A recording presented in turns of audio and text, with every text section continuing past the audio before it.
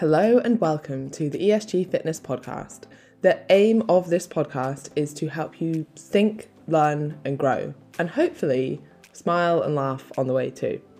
My aim here is to break down your barriers to taking action and provide you with evidence-based diet and exercise information in a fun and interesting way. I hope I nail that and I hope you enjoy. If at any point you are enjoying this and you think, wouldn't it be great to work with Emma, you can head to esgfitness.co.uk to find out more information. Without further ado, because I hate long introductions, here is this episode.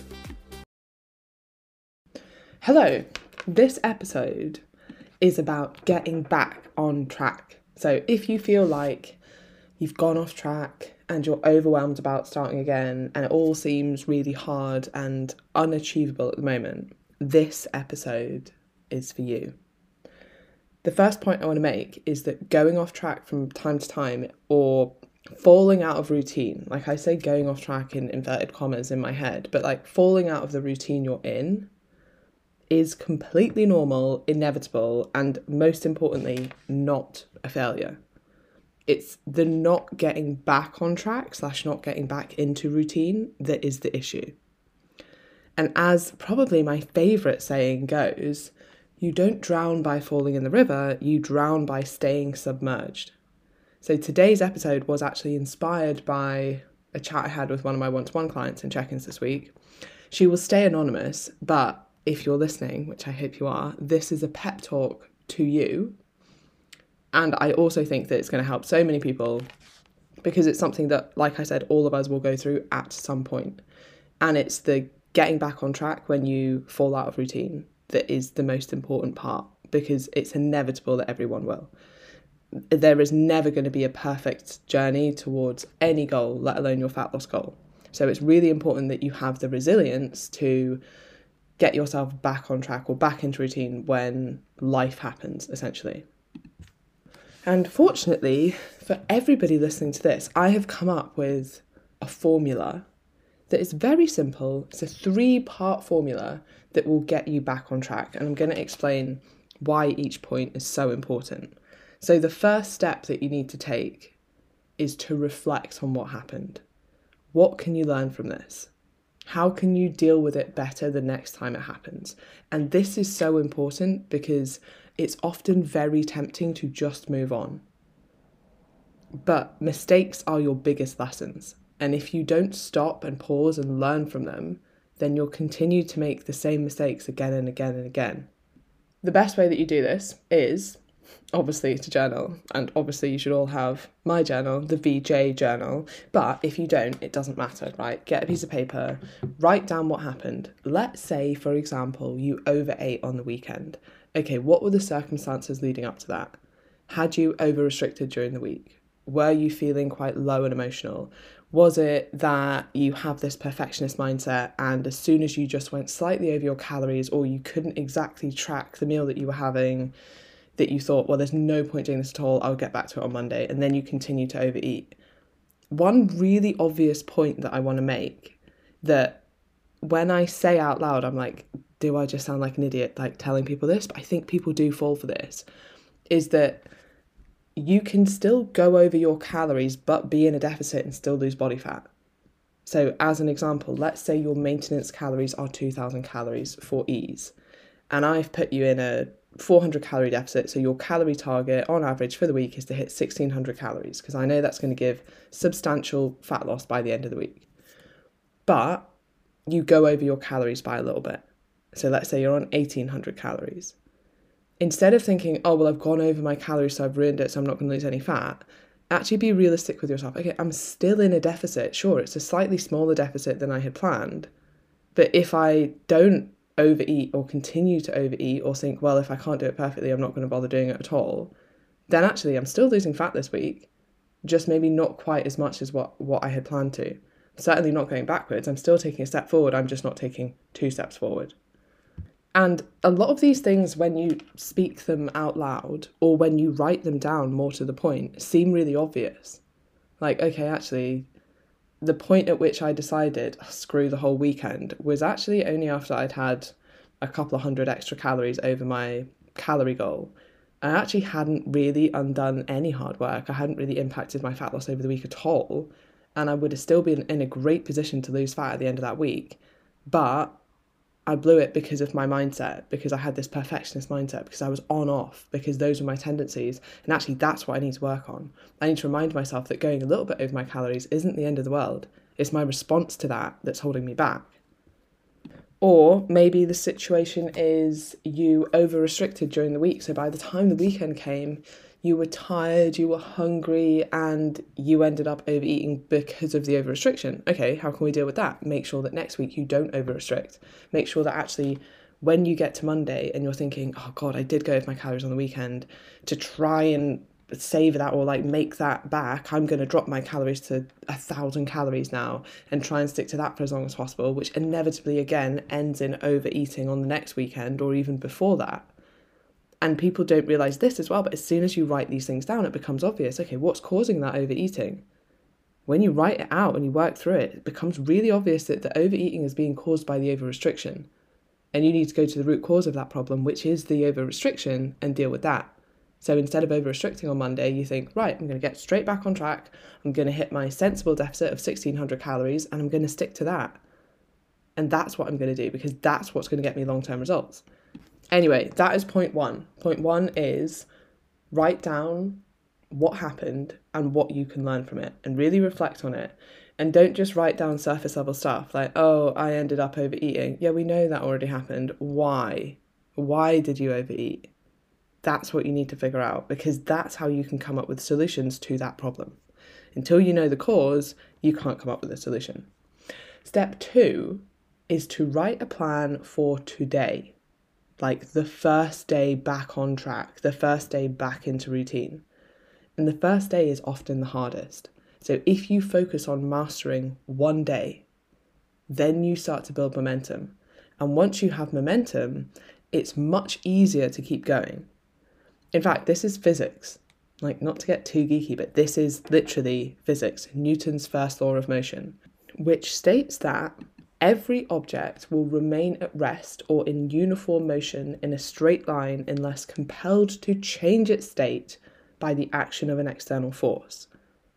And that is a very fancy way of essentially saying momentum. Once you give something momentum, it keeps going. It is a law of nature that once you start things, they get easier because you have this momentum. And it's the getting started that can be hard because you don't have the momentum yet. But once you're moving, it's easier to keep going. And when you go off track and you have to start again, you've obviously lost that momentum. So you need to build it up again. I mean, you will notice this. A really obvious example of this would be when you get on a bike and the first few pedals, even if you're on the flat, the first few pedals are quite hard. You have to put a lot of effort into it because you're going from still to moving. Now, once the bike is moving, sometimes your legs are just spinning around and they're not really adding very much because you have momentum already, because you're not accelerating. It's the same with your actions around fat loss. Once you build up that momentum, you're kind of just rolling with it. The bike analogy is quite good because then if you fall off that bike, i.e. you fall off track or you lose your routine, then you have to get back on the bike and then you have to build the momentum again. So it's harder to get going again. And that's why the first day or two is always the hardest. So if you focus solely on nailing that and don't look too far ahead and don't get overwhelmed and just think, actually, what I can do is nail today. I can make sure I tick all these boxes off today. And you don't need big actions to build momentum. If we want to go back to the bike analogy, you wouldn't start cycling in gear 21. I actually can't even remember how many, I'm pretty sure 21 is a gear, right? Point is, you wouldn't start cycling in a really high gear. You wouldn't start your car trying to drive in 5th gear. You'd start in gear 1. You'd start in a low gear. And that's an easier way to build momentum. And then as you want to go faster, you move up the gears. I'm not going to go too far with that analogy. Although, I think actually, given that it just came to me, it's not a bad one. And how much I love an analogy. Anyway, point is, you would start in a low gear because you don't need big actions to build momentum. And the same is true with getting back into routine for fat loss or whatever your goal is. Health, fitness. I talk a lot about fat loss, but it doesn't necessarily have to be the goal. And there definitely was a phase where I spoke a lot less about this because I was almost like apologising. Like, oh, you know, fat loss doesn't have to be your goal. It shouldn't be the go-to goal. But actually, do you know what? It often is the goal for people. And I don't think we need to shy away from it. Anyway, as an example, your first day plan might look something like, I'm going to do 8,000 steps minimum. I'm going to do a workout, even if that workout means 10 minutes at home. I'm gonna have protein and veg with every single meal that I have, and I'm only gonna snack on fruit in between meals. Like, that's doable. Those are 4 things I can tick off at the end of the day. Then when you do, you give yourself some damn credit for doing that, for nailing that first day back. And I really encourage you to write this down in the morning. Don't just say it in your head, oh yeah, I'll do this, this and this. And you kind of half forget half the things you said you were going to do. And then, oh, you've not quite hit that target, but it doesn't really matter because you didn't actually write it down anyway. Write this down and then come back to it before you go to bed that night and give it a big tick. And that is satisfying as hell. And I always recommend that you set yourself quite low targets, like, because these are promises to yourself. Like, you should take this seriously. You are promising yourself that you will get these things done by the end of the day. Don't over-promise to yourself. Set low promises and then over-deliver on them. So you might be like, my bare minimum is going to be 8,000 steps, but then you finish the day and you've nailed 12,000 steps. That's incredible, but I wouldn't set yourself the target of 12,000 steps. I'd be like, I'm going to set a low target and then I'm going to do a little bit more than that. Rather than setting unrealistic targets that you don't meet, because you never want to break a promise to yourself or set yourself a target that you might not be able to live up to. And a bonus tip here is to get some accountability. Like, tell your partner that you're doing this. Tell a flatmate, text someone, be like, oh, this is what I'm going to do today. Might be quite random, but maybe you could give it a little bit of context. Or even, like, feel free to shoot me a message and tell me what you're doing today. Like, this is coming out on Monday, and it will come out at 6 a.m, which means a lot of people will be getting back on track, and hopefully you're listening in the morning. That you can message me on Instagram at ESG Fitness, or you can email me esg@esgfitness.co.uk at esgfitness.co.uk, and you can tell me what you're going to do today. And then at the end of the day, I want you to message me back and say, I did this. And I use this quite a lot with clients. And I don't think I've ever had a client not nail that first day back when I message them and I'm like, these are the things I want you to do today, and I want you to message me at the end of the day and tell me that you've done them. I don't think I've ever had someone say I haven't done them, because they're achievable and because I'm holding you accountable to doing them. And then the third part, you may not remember because I've rambled so much, but this was actually a 3-step guide to getting yourself back on track. And the third step is to remember that slip-ups are inevitable and to not beat yourself up too much about it. It's how you respond to them that dictates your results.